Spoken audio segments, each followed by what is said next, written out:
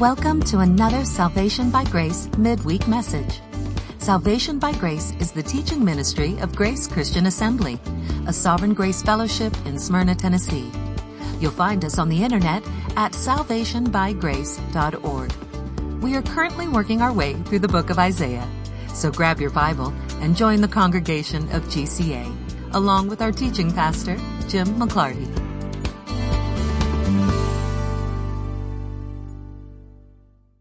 We are in Isaiah 7.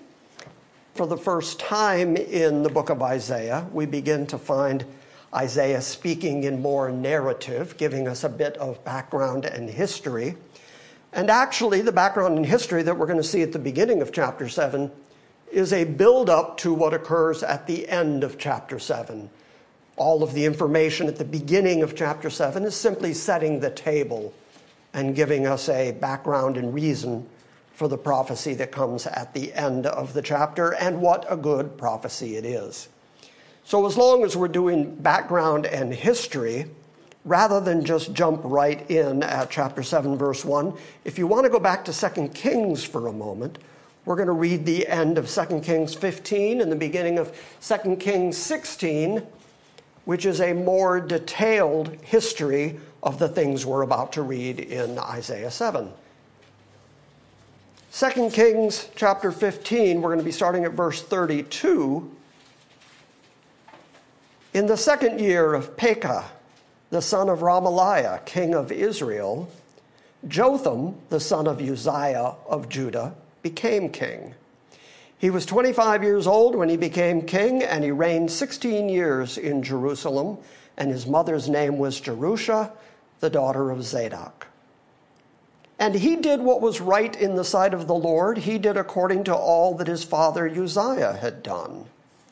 Only the high places were not taken away, and the people still sacrificed and burned incense on the high places. He built the upper gate of the house of the Lord, and now the rest of the acts of Jotham and all that he did, are they not written in the book of the Chronicles of the kings of Judah? In those days, the Lord began to send Rezin, king of Aram, and Pekah, the son of Remaliah, against Judah. When we start in chapter 7 of Isaiah, Isaiah is just going to make passing reference to all that we just read, because his audience would know this. This was all very current history to them. And when we read it in Isaiah 7, it just simply appears that the king of Israel, the northern tribes, and the king of the Amorians has just simply gotten together and made a plan. Let's go attack Jerusalem. Let's increase our property. Let's take some people captive. Let's just go do it. Without reading 2 Kings, you wouldn't understand the sovereign plan behind it, because we're very specifically told here, in those days, the Lord began to send Rezin, the king of Aram, and Pekah, the son of Remaliah, against Judah. One more time, we see that you just simply cannot read the Bible, whether you're reading the history, whether you're reading the narrative, whether you're reading the prophecies, whatever you're reading in the Bible, you always see the sovereignty of God. You always see the hand of God controlling the events that are occurring in his world, in his creation. When we get to Isaiah, God is going to say to Isaiah to go and meet up with the king, and tells him exactly where the king is, where he's located in the city. If you just go over there to the upper pool, if you spend some time over there, you'll see him. Go over there. Indicating that God, again, in his sovereignty, knows where everybody is. He knows what everybody's doing. He knows what everybody's thinking. He knows the intentions of their hearts. And before they were born, he had already written down the annals of history in advance. The Bible keeps saying that, and we know it theologically, but then we also see it spelled out in places like this, where kings came against Jerusalem because God brought those kings against Jerusalem. People don't go to war randomly. People go to war because it fulfills some satisfying element of God getting us to the culmination of human history. So in those days, the Lord began to send Rezin, king of Aram, and Pekah, the son of Remaliah, against Judah. And Jotham slept with his fathers, and he was buried with his fathers in the city of David his father. and Ahaz, his son, became king in his place. So then chapter 16, in the 17th year of Pekah, the son of Ramaliah, Ahaz, the son of Jotham, king of Judah, became king. Sometimes you'll see his name shortened as Ahaz. Sometimes you'll see it spelled out to the full name, which is Ahazariah. Ahaz was 20 years old when he became king. He reigned 16 years in Jerusalem, and he did not do what was right in the sight of the Lord his God, as his father David had done. But he walked in the way of the kings of Israel, and he even made his son pass through the fire, according to the abominations of the nations whom the Lord had driven out before the sons of Israel. And he sacrificed and he burned incense on the high places, that's up on the mountaintops and in the groves and the hills and under every green tree. Those were all the nature god sacrifices. So he was sacrificing to a great many natural gods while not sacrificing or keeping the law of Yahweh, the king of Israel. And so that's why the record here would tell us that he did not do what was right in the sight of the Lord. Then Rezin, the king of Aram, and Pekah, the son of Ramaliah, king of Israel, came up to Jerusalem to wage war. And they besieged Ahaz, the king of Judah, but they could not overcome him. That's really interesting. Why couldn't those combined nations, who would have had a larger army than Jerusalem could have amassed, why could they not overtake him? That's the question that's going to be answered when we get to Isaiah 7. And of course the answer is because God said no. So even though you have whole armies and you've got kings and you've got all your generals, you've got all your people and your horses, you got your chariots, you got everything else coming against Jerusalem with intention of attacking King Ahaz and overtaking Jerusalem, overtaking the wealth and the riches that were in the temple, their intention was all humanly driven, was all fleshly driven, was all driven by their pride, and yet despite how badly they wanted to accomplish the overthrow of Jerusalem, they couldn't do it unless God would allow them to do it. Yes.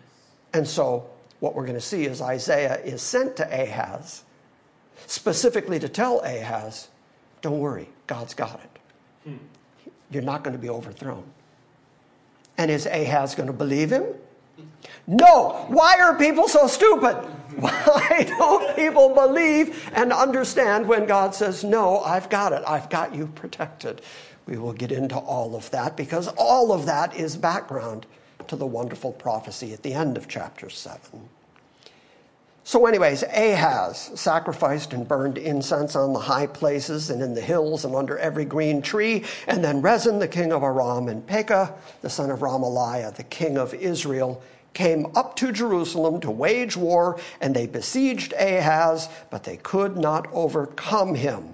And at that time, Rezin, the king of Aram, recovered Elath for Aram, and he cleared the Judeans out of Elah entirely, and the Arameans came to Elath, and they live there to this very day. So that was one of the areas on the border of both Aram and Israel that they had been fighting about for years and years. And at this particular moment, finally the Arameans took over that land.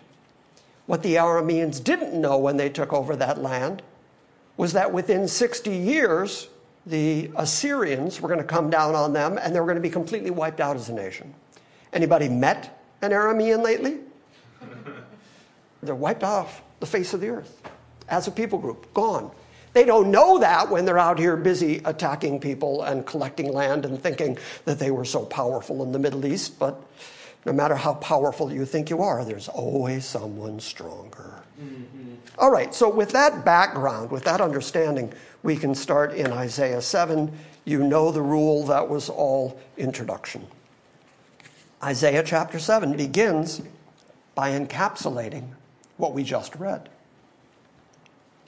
Now it came about in the days of Ahaz, the son of Jotham, the son of Uzziah, king of Judah, that Rezin, the king of Aram, and Pekah, the son of Ramaliah, king of Israel, went up to Jerusalem to wage war against it, but could not conquer it. When it was reported to the house of David, now you're going to see that phrase a few times, to the house of David. David was the first king after God's own heart who actually ruled from Jerusalem, who ruled over Judah, and God made an everlasting covenant with David that it would always be his descendants that were going to sit on the throne ruling over Judah, which is why it is so important that when Jesus walked on the planet, he was referred to as the Son of David. And why the genealogies at the beginning of Matthew and the beginning of Luke both go right back to David, because they want to demonstrate that Jesus was in the line of David, so that he is rightfully king of Judah. So when you see this phrase, it was told to the house of David, what it means is it's being told to the sitting king who is on the throne right now, who is part of the lineage of David, fulfilling the Davidic covenant that David would always have a son sitting on the throne there in Jerusalem. When it was reported to the house of David, saying, the Arameans have camped in Ephraim, okay, the northern tribes, you've got the northern and the southern tribes. Israel originally was 12 tribes. They were split into 10 northern tribes and the 2 southern tribes. The 2 southern tribes are known by the nickname Judah, and the 10 northern tribes are known by the nickname Ephraim, because Ephraim was the largest of those tribes. And so now you've got the Arameans camping in Ephraim, the largest of the land areas and tribal groups in the north. That's not a good sign for the folks in the south. As soon as they hear that the Arameans are now siding with the Israelites, remember 10-2, then they know that war is coming, because these 2 nations have joined up against them. So when they heard that the Arameans had camped in Ephraim, his heart and the hearts of the people shook like trees in a forest shake with the wind. Very poetic way of saying scared to death. They were just frightened. As you would be if you knew that there were masses of armies amassing against you just north of you. The Lord said to Isaiah, go out now and meet Ahaz, you and your son Shear-Jashub, which is a name I am so happy has fallen out of popular use. You and your son go to the end of the conduit of the upper pool on the highway to the fuller's field. That's very specific.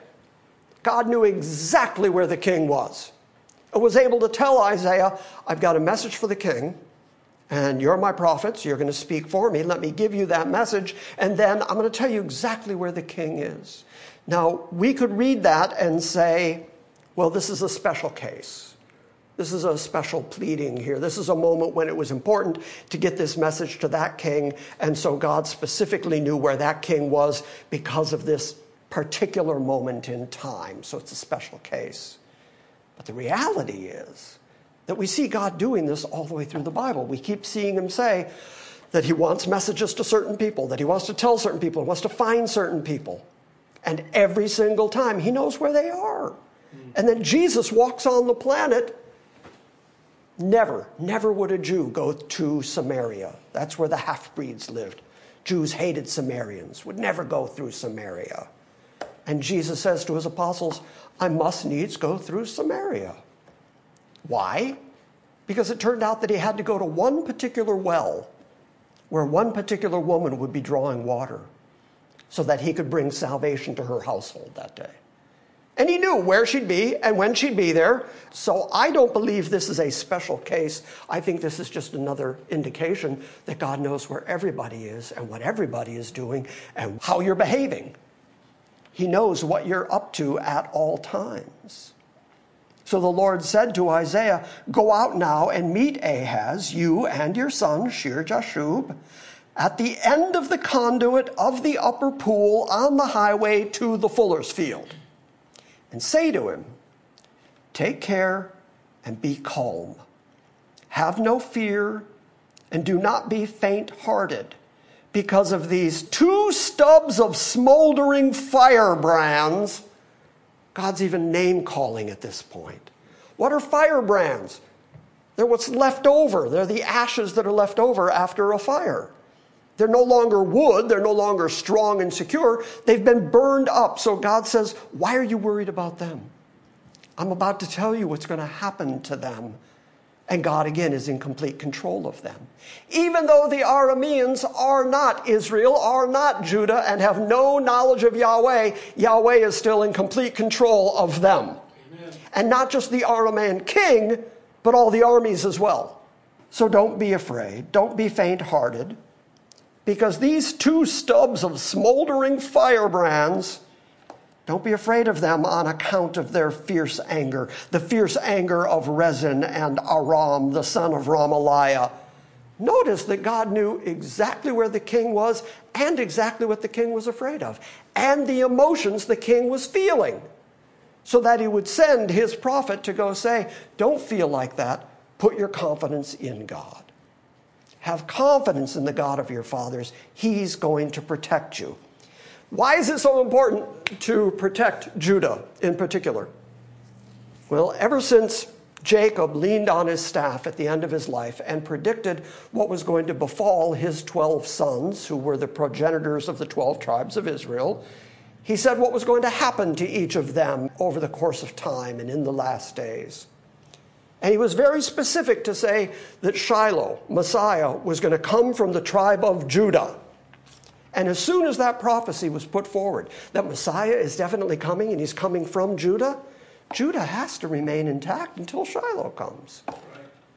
Judah produces Jesus, who is referred to as the Lion of the tribe of Judah.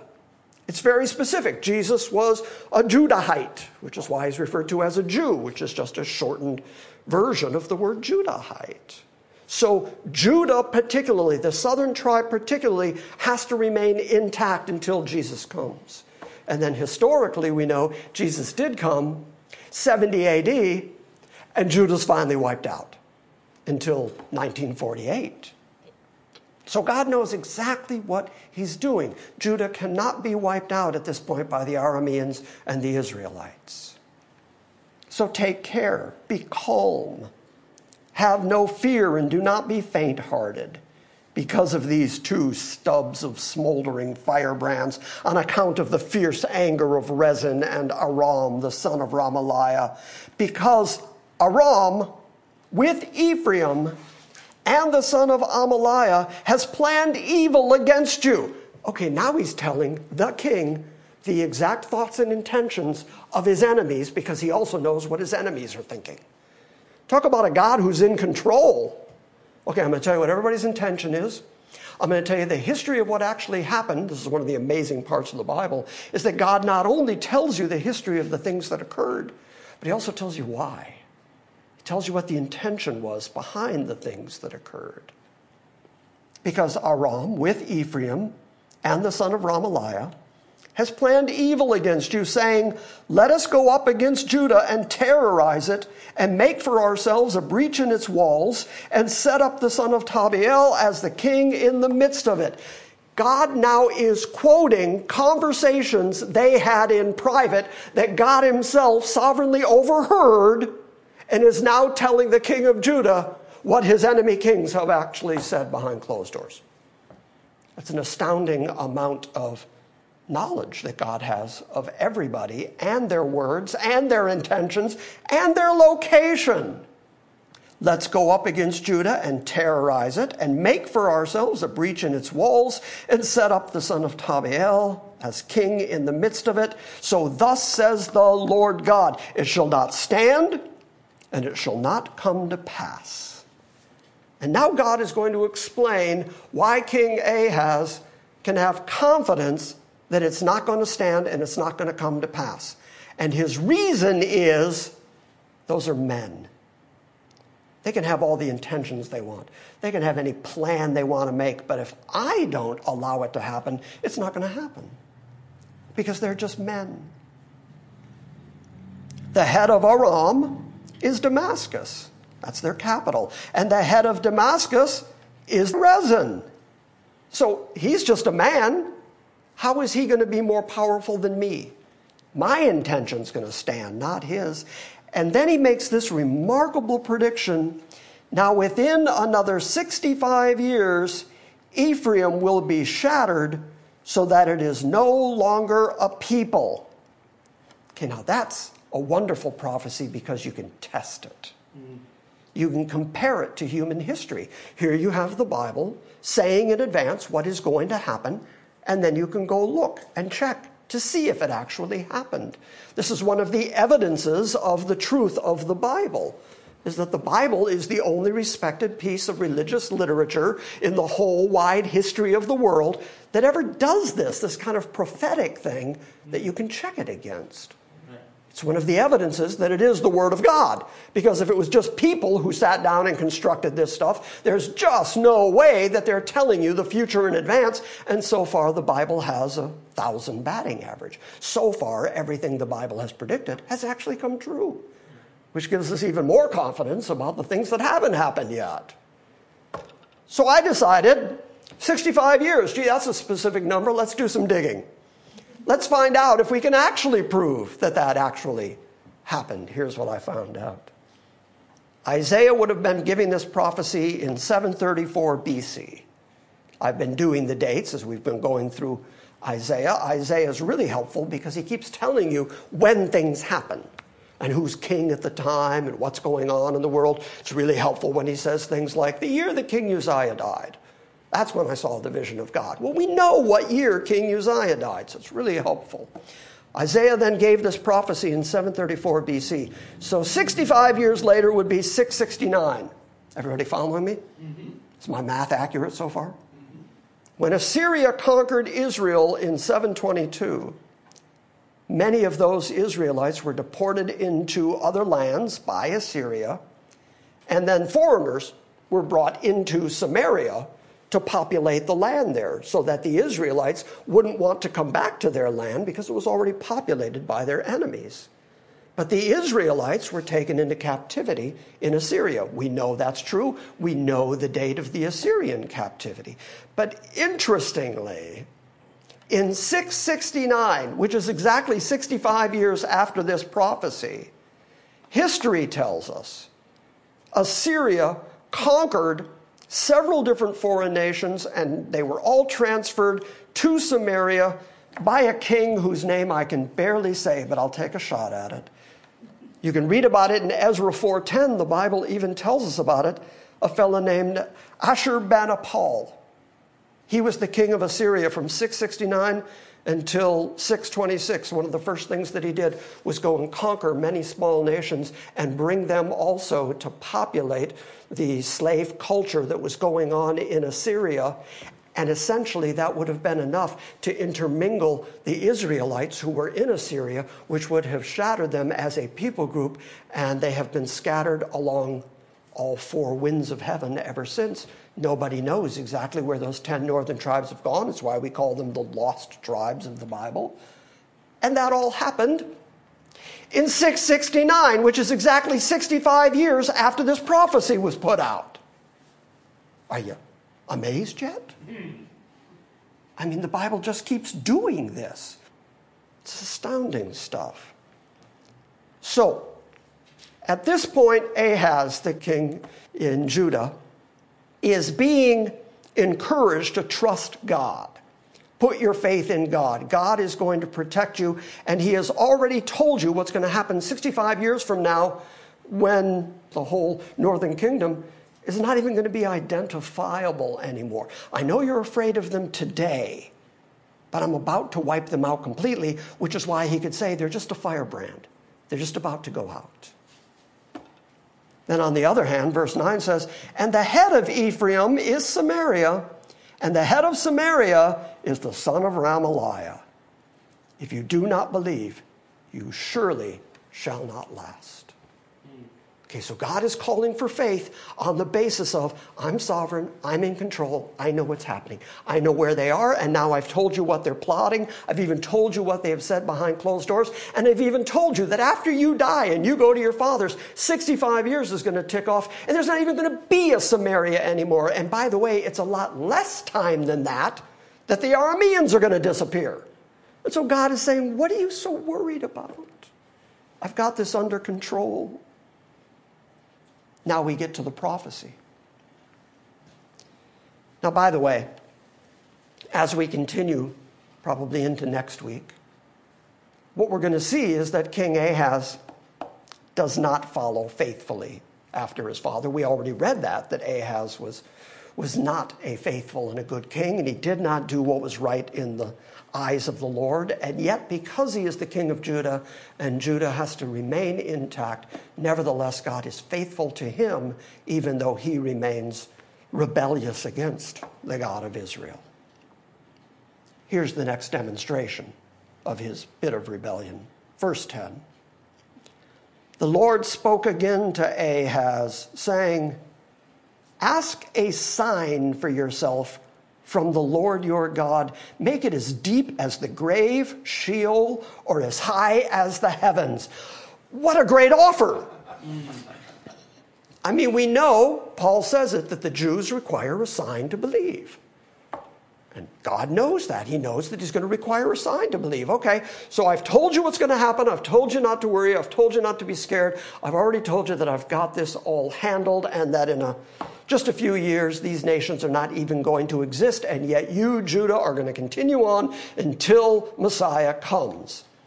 And so, if you need a sign, ask me for anything. What kind of sign do you want to see? What do you want to see? Make it as high as the heavens. Make it as deep as the grave. Make it just as big and bold as you want it to be. Just name it. Well, Ahaz says, I will not ask, nor will I test the Lord. Now, you can read that in such a way where you could say, well, the law actually says you will not test, you will not tempt the Lord your God. Okay, that's a fact. Jesus even quoted it, so okay, you don't test the Lord your God. So maybe he was being really pious at that moment and saying, no, I wouldn't think to ask God for anything. But God turns on him, because when God says, this is reality, this is what you do, this is what you ask me, and you don't do it, you're still in rebellion against God. So God has flung open the door. I'll show you any sign you want to see. You name it, I'll do it. Just like laying out a fleece before God. Just doing something that God is going to demonstrate to you that he's with you. Boy, what a great opportunity. And Ahaz said, I will not ask, nor will I test the Lord. So then, Isaiah says to him, listen now, O house of David. There's that nomenclature again. The house of David, the kings of Judah that sit on David's throne. Listen now, O house of David. Is it too slight a thing for you to try the patience of men, that you will also try the patience of my God as well? Okay, he thought perhaps that he was being really reverent by saying, I couldn't. How could I ask God for anything? I couldn't. Instead, you're trying the patience of God, says Isaiah. Isaiah says, God has just told you that he's going to give you a sign. And just so you understand it, you get to name the sign. And then he'll do it for you as evidence and proof that in 65 years, after you're already dead and in the grave, he's going to wipe out the enemies that you're afraid of right now. He's going to show you that sign knowing that you're not going to live to see it. He's going to show you an indication that that's actually going to occur, and you have the nerve to say to him, no, I don't need that. And so he says, it's one thing that you've tried the patience of men. Apparently, he was not a popular king. And God has made fun of him and said, you're really trying the people. And not content with that, now you try the patience of God as well?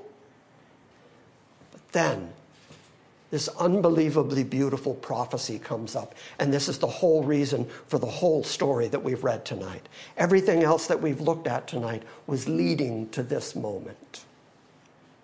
Because then the Lord, who I said to you before, even though King Ahaz is not a faithful king, nevertheless, because of promises, covenants that God has already made to David For that reason, he's going to remain faithful to the house of David, and he's going to remain faithful to Judah because Messiah is going to come through Judah. And that's what he's going to say here in verse 14. Well, then, if you won't ask for a sign, remembering what the sign is, he said, I'll give you an indicator. I will show you that these things are definitely going to happen, even though you won't be here to see them happen. He says, therefore, the Lord himself will give you a sign. God is going to do something so impossible that it can only be a sign from God. It can't indicate anything but a sign that God is still faithfully with you. Therefore, the Lord himself will give you a sign. Behold, a virgin will be with child and bear a son, and she will call his name Emmanuel, which is God with us. A virgin's going to conceive. Okay, that's impossible. And then she's going to have a child whose name is God is with us. And that is going to be a sign to you. Now, God speaks in these huge swaths of time. Because as he's promising this to Ahaz, Ahaz only got a couple more years and he's dead. He's gone. He's never going to see this sign. And yet, God says, this is the sign that I'm going to give particularly to Judah and to the house of David so that they know in particular that I'm with them, that I'm for them.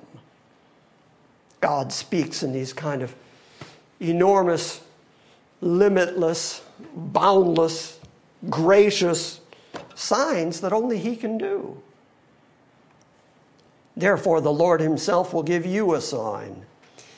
Behold, a virgin will be with child and will bear a son, and she will call his name God with us.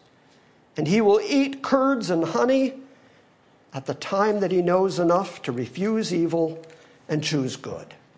Now, that's a little Hebraism that is speaking of children who are about 2, 3, 4 years old. April works at a daycare center.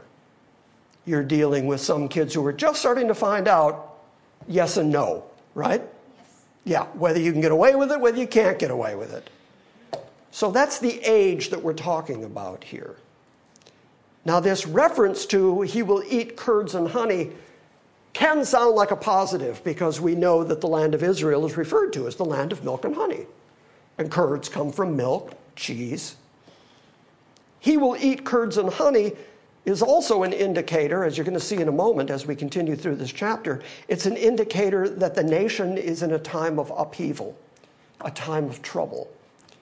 Instead of there being plentiful food to eat, instead of there being plentiful vines, plentiful wine to drink, instead of there being that, there's going to be nothing but curds and honey because there's going to be a lot of bees because the land is going to be overgrown with plants and flowers.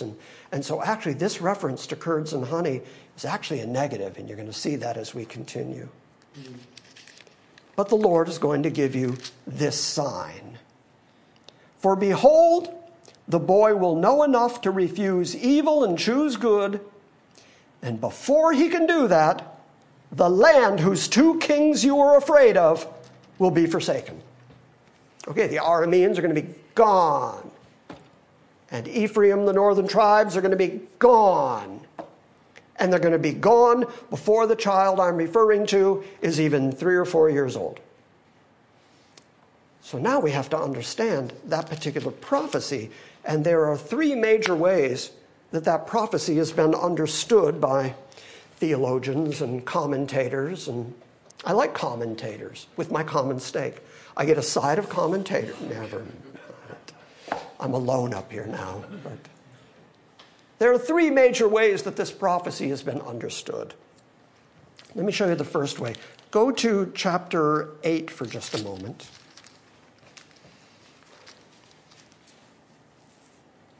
Chapter 8, verse 3, Isaiah is about to have another child. He makes reference to his wife here, who he refers to as prophetess. So I approached the prophetess, and she conceived and gave birth to a son.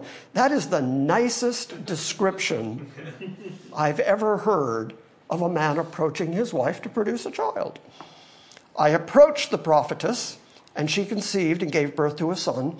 And then the Lord said to me, name him Mahar Shalal Hashbaz. For before the boy knows how to cry out, my father or my mother, the wealth of Damascus and the spoil of Samaria will be carried away before the king of Assyria. Okay, that's one way that could be understood, the prophecy that a virgin was going to conceive, except for, of course, the fact that she's not a virgin, and the fact that God specifically gives a name to the child, and the name is not Emmanuel, God with us. And yet it was true that when this child was born, who was the second child to Isaiah, which is why we know his wife was not a virgin, and yet by the time this child was 4 or 5 years old, it was true that Samaria had been taken into the Assyrian captivity. And years before that, the Amorians had been completely routed by the Assyrians. So it's true. Another way that this prophecy has been understood, and this is particular to Jewish commentators who want to kind of erase the idea that this is a virgin conceiving. Because if the virgin conceives, well, we all know where that leads. That leads to the actual Messiah. And so they interpret it as Isaiah was saying, there is a woman in Judah who right now, as I'm speaking, is a virgin, and she's going to get married and have a child, and before that child reaches the age of 4 or 5, these things are going to take place. So it's still indicating a short period of time, relatively speaking, but he's speaking of a virgin who is going to someday conceive, except that the language, even in the Hebrew, is more specific than that. It says a virgin will be with child. So she's still a virgin while she has a child. So it still doesn't fit that interpretation. But of course, you can understand why the Orthodox Jews would not like that whole virgin conceiving thing, because that leads inextricably to Jesus, and that is the third way that this promise can be understood. Turn to the book of Matthew, and we'll get the New Testament interpretation of it. Matthew chapter 1. I couldn't have made it easier on you. It's the very first book of the New Testament. Matthew chapter 1.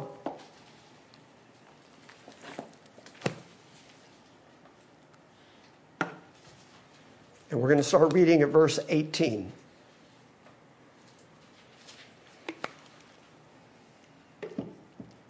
The birth of Jesus Christ was as follows.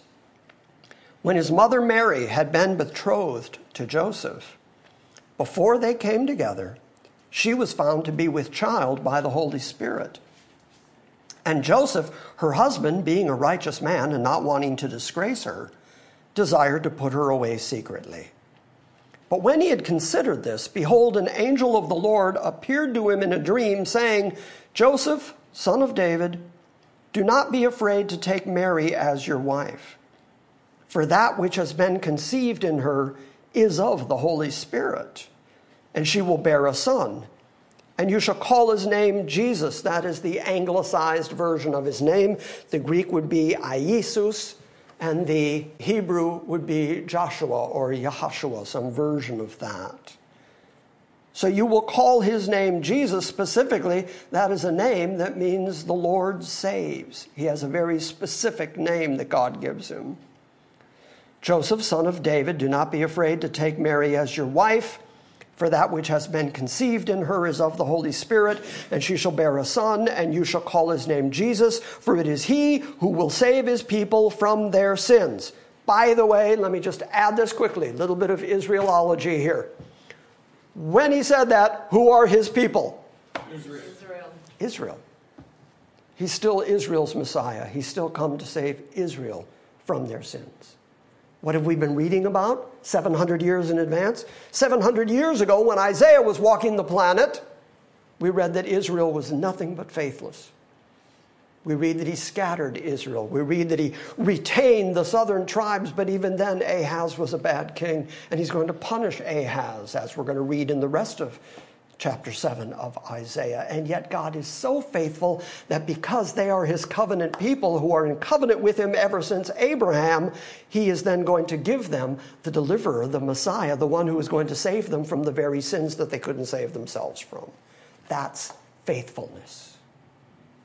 And why? Because of promises he made with himself.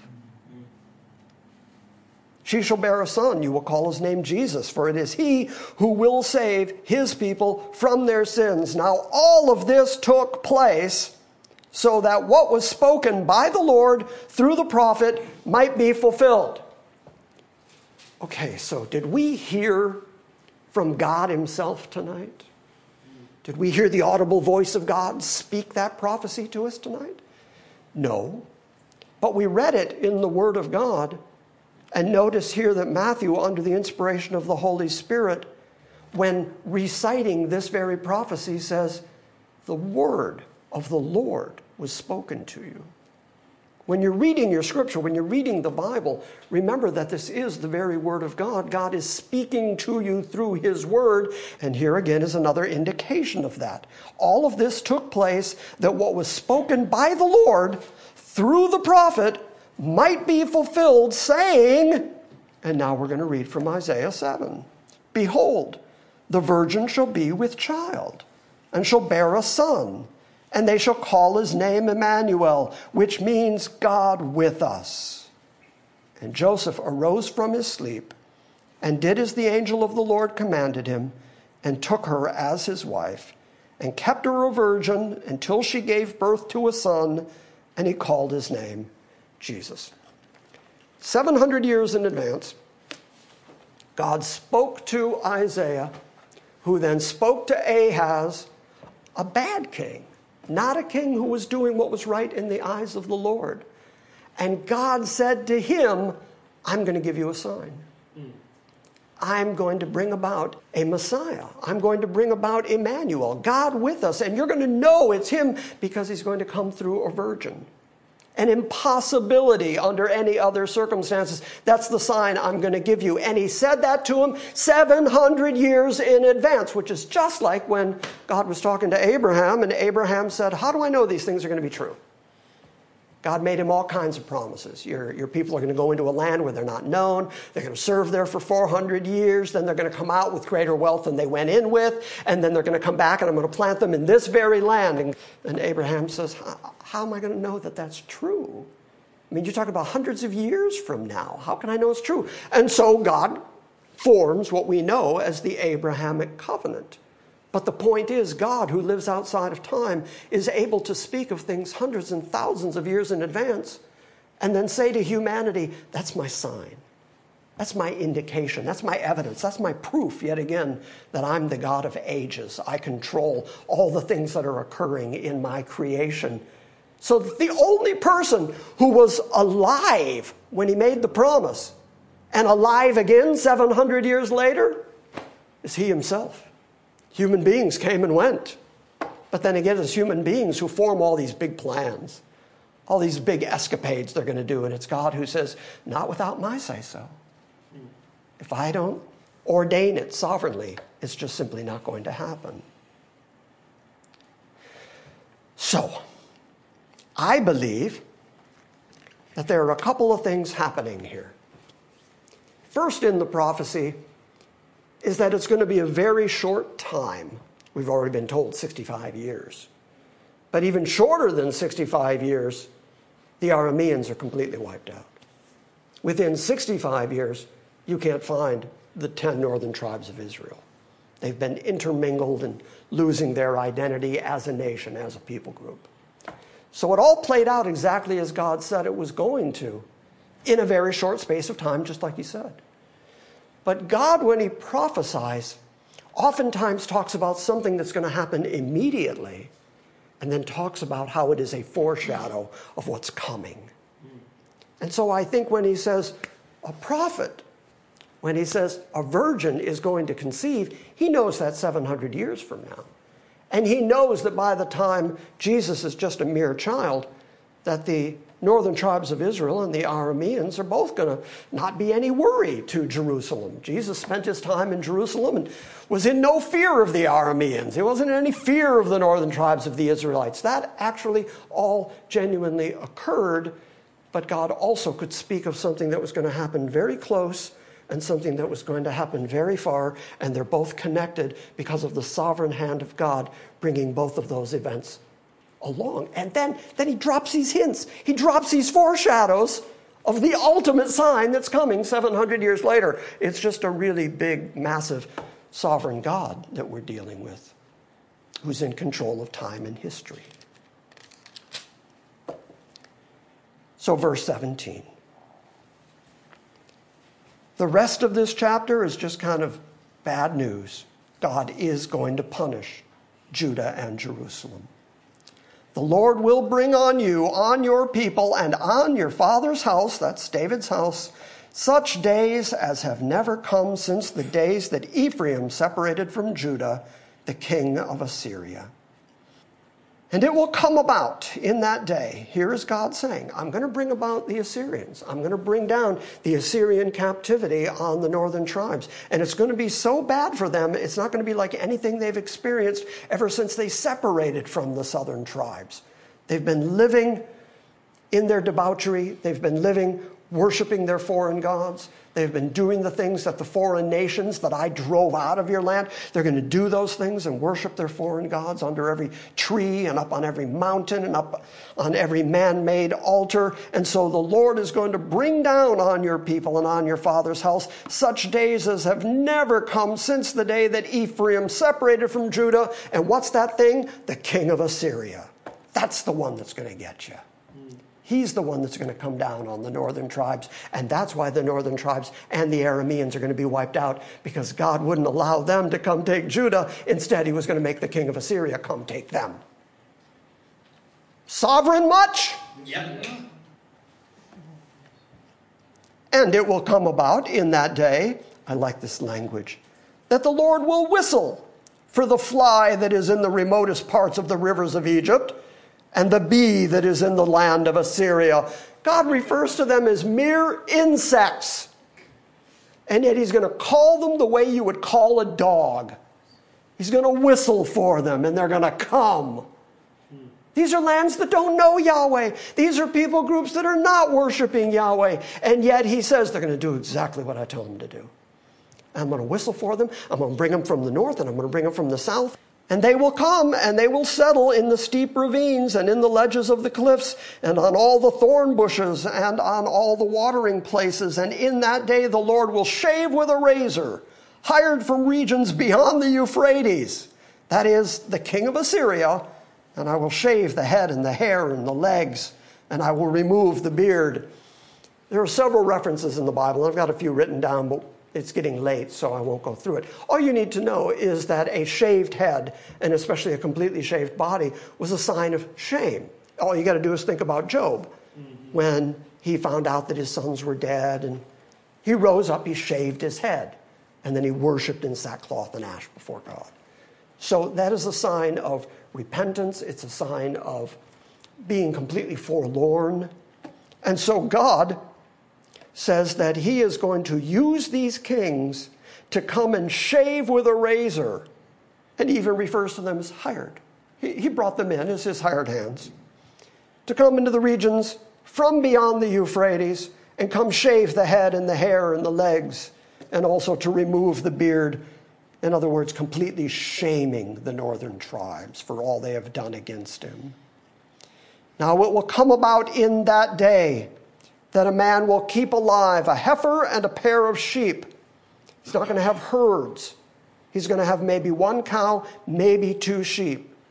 And it will happen that because of the abundance of the milk produced, he will eat curds, for everyone that is left within the land will eat curds and honey. Now you understand that this is a sign of judgment. All they're going to have is milk, which is ironic because God, when he was bringing Israel into the land, he said, this is the land flowing with milk and honey. So it was originally a blessing. It was originally a great thing. The land of milk and honey. Oh, yes, take me there. Now God says, I'm going to punish you so much, all you're going to have is milk and honey. All you're going to have is milk from the cow and maybe milk from your sheep. And that better be satisfying to you because that's all you get. And there's going to be an abundance of that alone because he's about to describe how there's going to be no food and there's going to be no wine. But you're going to have milk. Yeah, you'll have that. And honey, because the plants are going to so overgrow that area of Israel that there's going to be an abundance of bees. And so naturally there's going to be honey, and that's all you get to eat. Once upon a time, you thought that was really sweet. I'm going to use that very thing to judge you. Now it will come about in that day that a man may have or may keep alive a heifer, one cow, and a pair of sheep. And it will happen that because of the abundance of the milk produced, he will eat curds, for everyone that is left within the land will eat curds and honey. And it will come about in that day that every place where there used to be 1,000 vines valued at 1,000 shekels of silver, it will become briars and thorns. No more wine, no more grapes, no more produce. People will come there with bows and arrows because all the land will be briars and thorns. It's going to become a place of warfare, and your enemies are going to come down on it. And as for all the hills, which used to be cultivated with a hoe, all the places where you used to grow your crops, you will not go there for fear of briars and thorns, but they will become a place for pasturing oxen and for sheep to trample. Okay, so God has just said, I'm going to punish you. I'm definitely going to punish you. This is all actually going to occur. And I'm faithful, and I'm going to give you a sign of my faithfulness. And that sign is that your Messiah, the one who is God with us, is actually coming to the planet. And he's going to redeem you from your sinfulness and redeem you from your rebellion against me. Because I'm faithful to you even though you're not faithful to me. And that's the God we serve, the God who is faithful to us even as we remain in our oftentimes rebellious state. Why? Because he's sovereign and because he's faithful to his word. And that means he's absolutely trustworthy. And that's why Jesus can walk around his whole life saying, be at peace, don't be afraid. It's me. Same thing the king was told. King Ahaz didn't obey it. I hope we do. Amen. Questions? When he's making giving the sign to Ahaz, or he asks Ahaz for the sign that he'd like to see, of course Ahaz turns that down, and then when God gives him the sign, tells him what that sign is going to be, and he addresses him, he says, O house of David, listen, O house of David. So he's talking specifically to the house of David, past Ahaz. Oh, yeah. And then he says, behold, a virgin will be born.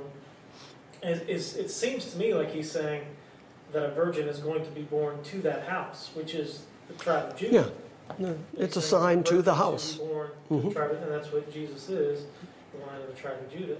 Yeah. No, I think that's all valid. Because it's specifically assigned to the house of David, right, to demonstrate that God is still being faithful to the house of David, even as they continue being faithless toward him. Right. Yep. Still pretty remarkable, though, huh? Yes. Yeah. Anything else? All right. You glad you were here? Yes, sir. Happy birthday to Kellen. Thank you. We've already sung to you. Don't make a big deal of it. It's over. I'm getting to. It's over. Let it go. All right, then. Say goodbye to the internet congregation. Bye.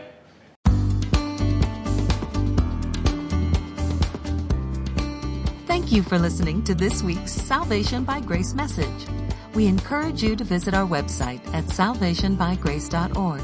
And we invite you to join us next time when we gather around the Word and study the sovereign grace of God.